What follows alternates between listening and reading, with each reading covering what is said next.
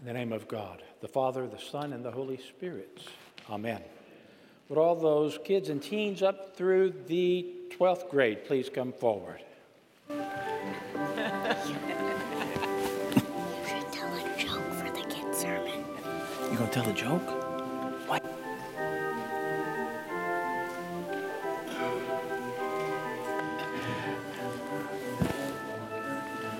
Hi.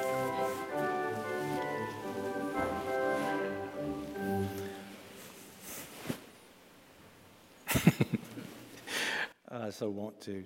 Sorry, Zach, not today. Good morning. Oh, there it is anyway. Everybody good? So what's this week? What's this week? And what are we celebrating? Thanksgiving. So what are we thankful for? What's the? If you had to give one thing, and I know you're thankful for a lot of things, but what would be probably the most important thing you are thankful for? God. Yes. What about y'all? I guess that's probably, you can't beat that, can you? Probably can't beat that answer. What's the second most important thing, maybe? Huh? Family. Absolutely. The blessings that the blessings that we have. God has given us so many blessings. I wake up early on Sunday mornings, and so like at 4 o'clock, I was thanking God because this is the weekend before Thanksgiving, but I was also praying for all those people who don't have a roof over their heads and who aren't in a comfortable bed and who are going through war and who are starving. And I mean, because there's so many people like that in the world. I'm thankful for God for the blessings that He bestows upon us. But you can't just stop there. You have to be mindful of the others who don't have what we have, who aren't able to eat every day or whatever. And so there are so we pray with thankfulness, but we also pray for God's protection and mercy on everyone else as well. So don't ever do one and not the other. They all go together. So this Thanksgiving Day, is anybody going out of town? Where are you going? Oh, we're going to San Francisco and then Yosemite. San Francisco and then Yosemite? Yosemite. Oh, Yosemite. I thought it was Yosemite. You sure it's not Yosemite? Where are you going? San Antonio. San Antonio? They make good picante sauce there, I hear. You like picante sauce? You don't even know. Were you going anywhere? Y'all going anywhere? Boring. Boring.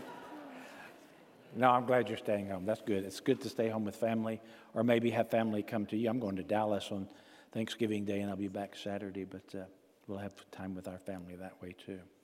Well, happy Thanksgiving to you all. Next week is the end of the church year. Next week is Christ the King Sunday, and so we come bringing everything we've gone through this year and bringing it to a culmination, an end, celebrating Christ the King on His throne of glory, and then we start all over anticipating the coming of Jesus, both as a baby and as in His second coming. So next week and the following week, we're changing seasons and years, and just be watchful and kind of pay attention and let it touch your hearts as we walk through it together. Okay? Happy Thanksgiving. Have a wonderful time, all of you. You can get it. Thank you, Bodie. Whoa.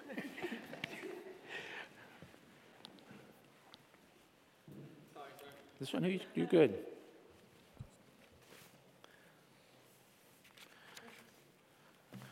At this time of year, I always like to, with Thanksgiving right around the corner, I always like to think about cooking.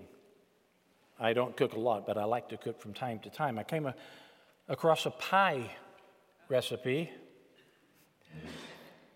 and it suggested that I should weigh the pie before I cook it in order for it to taste just right. And so I began to wonder, well, I don't know how to weigh it. How do you weigh a pie? I don't know how to do that. I began thinking about it, and all of a sudden it just dawned on me, over the rainbow, right? Over the rainbow. You know that song? Somewhere over the rainbow, way up high. So now all I have to do is find a rainbow. I don't know where to find a rainbow. Okay, let's get serious. Knock, knock. Goliath. Goliath down, you look tired. Knock, knock. Broccoli. Broccoli doesn't have a last name, silly. Knock, knock. Wouldn't you? Wouldn't you like to hear another joke? I knew that was coming. Knock, knock. Amish. Really? You don't look like a shoe. What do you think, Bodie? Bodie sat in my office for an hour yesterday telling me dad jokes, but that wasn't any of them. You have to admit, that is some good stuff there, right? Huh? Okay, you don't have to admit it, but what I want to do today is to talk about, I forgot to tell people to go get a packet, but we didn't have anybody, did we? No. What I want to do today is talk briefly about the parable that we just heard, Deacon Kathy read. It's a parable that ends with a rather substantial knock at the door.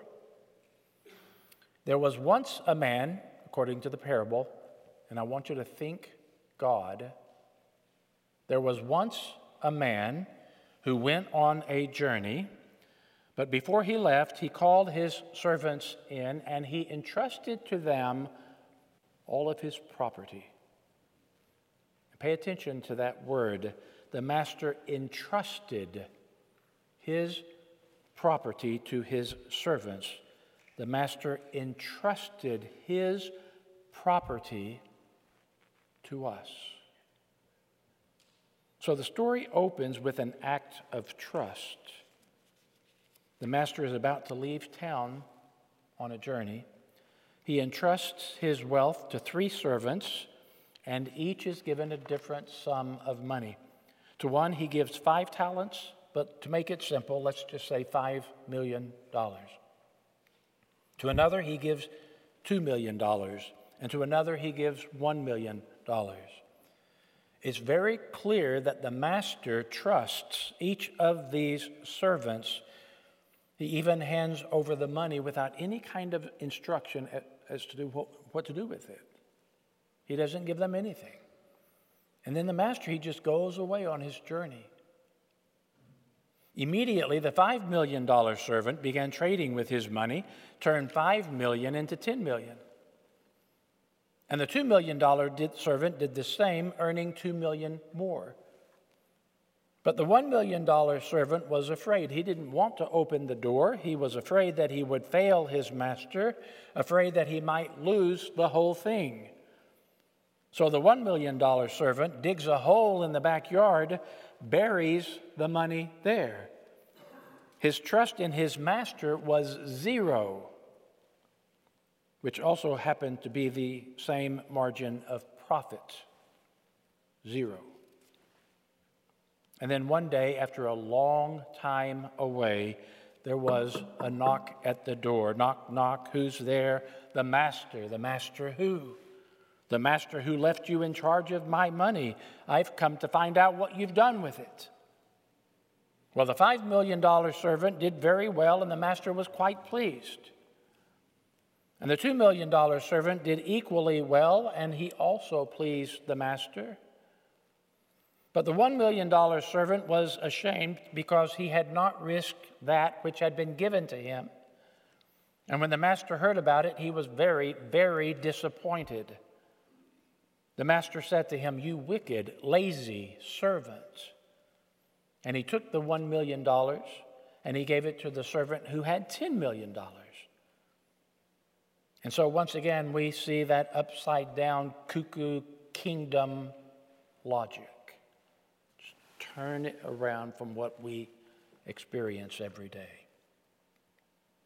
So what does this parable hold for us some 2,000 years later? How are we to interpret its meaning in light of a very complex world where things are not as simple as a master going on a journey and leaving us briefly in charge of things? Or maybe it really is that simple. Well, first we know we have to know what first century people knew. And the first thing they knew was the meaning of that word talent. It did not mean what it means for us today. In Jesus' day, a talent was a weight of measure, like an ounce or a ton.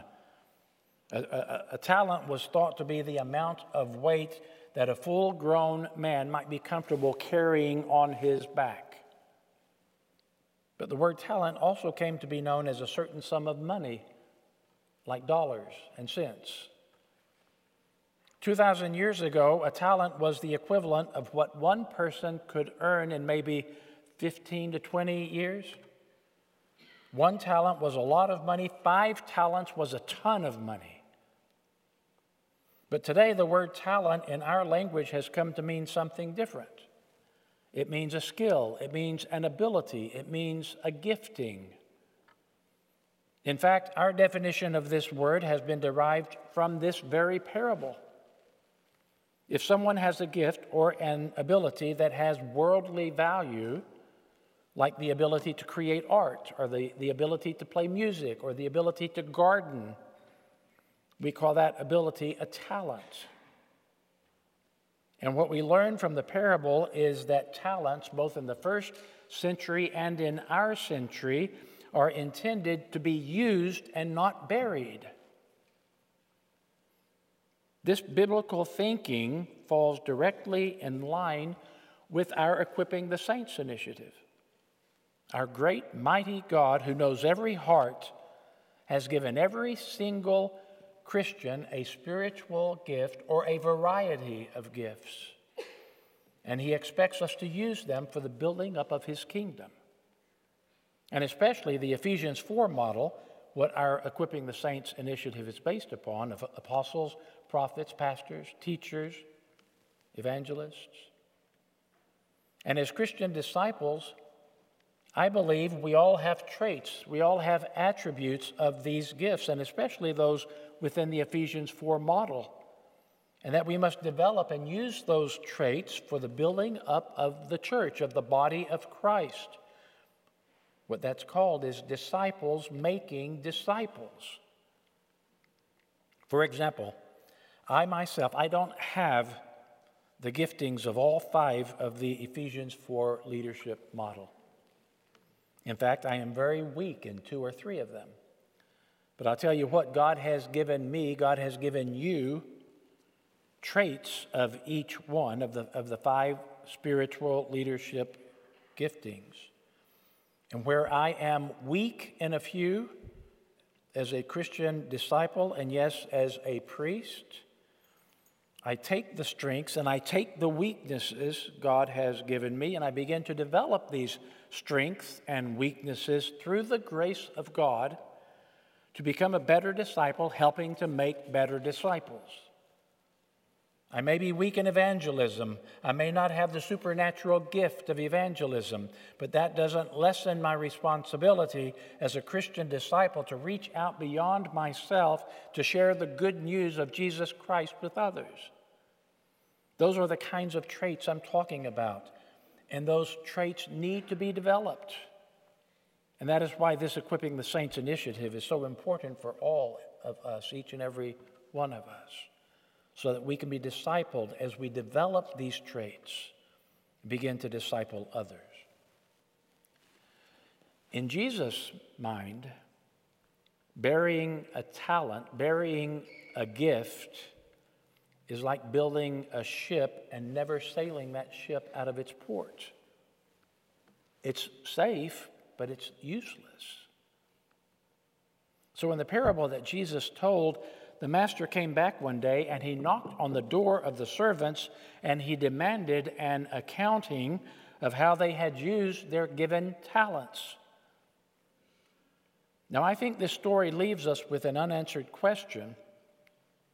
How would the master have responded to the first 2 servants if they had not brought back a profit?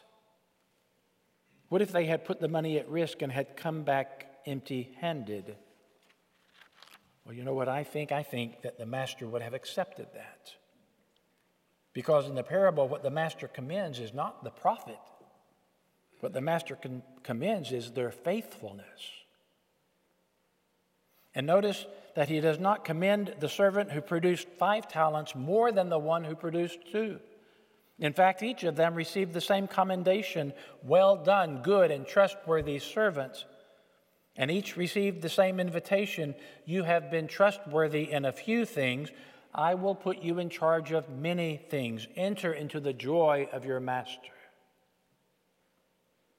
These are words we all hope to hear someday. Enter into the joy of your master. But I also realize that I have that opportunity right at this moment to enter into the joy of my master, because it begins right now in this world, in this church, this morning, not just when we die.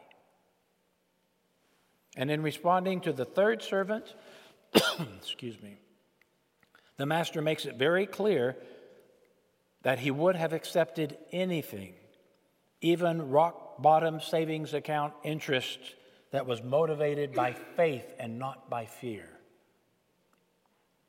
This parable is not about money. It's not about ability so much as it is about trust. The master trusts his servants and acts on that trust. The servants, or at least 2 of them, return the favor by acting out of trust rather than out of fear. And they come back to the master with one fortune stacked upon the other. My friends, what I want you to hear this morning is that this is our story. This is the story of St. Timothy's. The Lord of the universe, the master of the universe, has entrusted to us and to all of Christendom the immeasurable benefit of himself, what we have come to know as the incarnation of God. And with this benefit came first salvation for those who believe in the Lord Jesus Christ.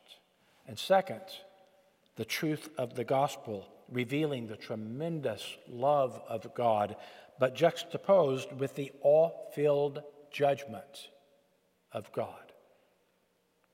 And third came the responsibility of bearing fruit from the gifts that he has entrusted to us. This is the incredible truth that we at St. Timothy's have held on to through thick and thin.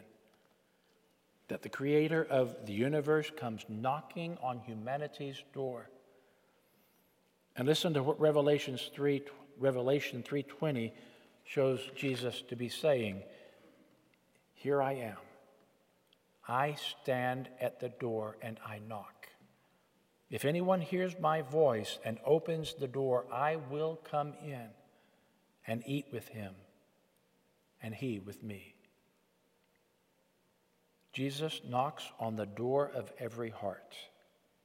And in the bigger picture, Jesus knocks on the door of the church and on the front door of St. Timothy's Anglican Church.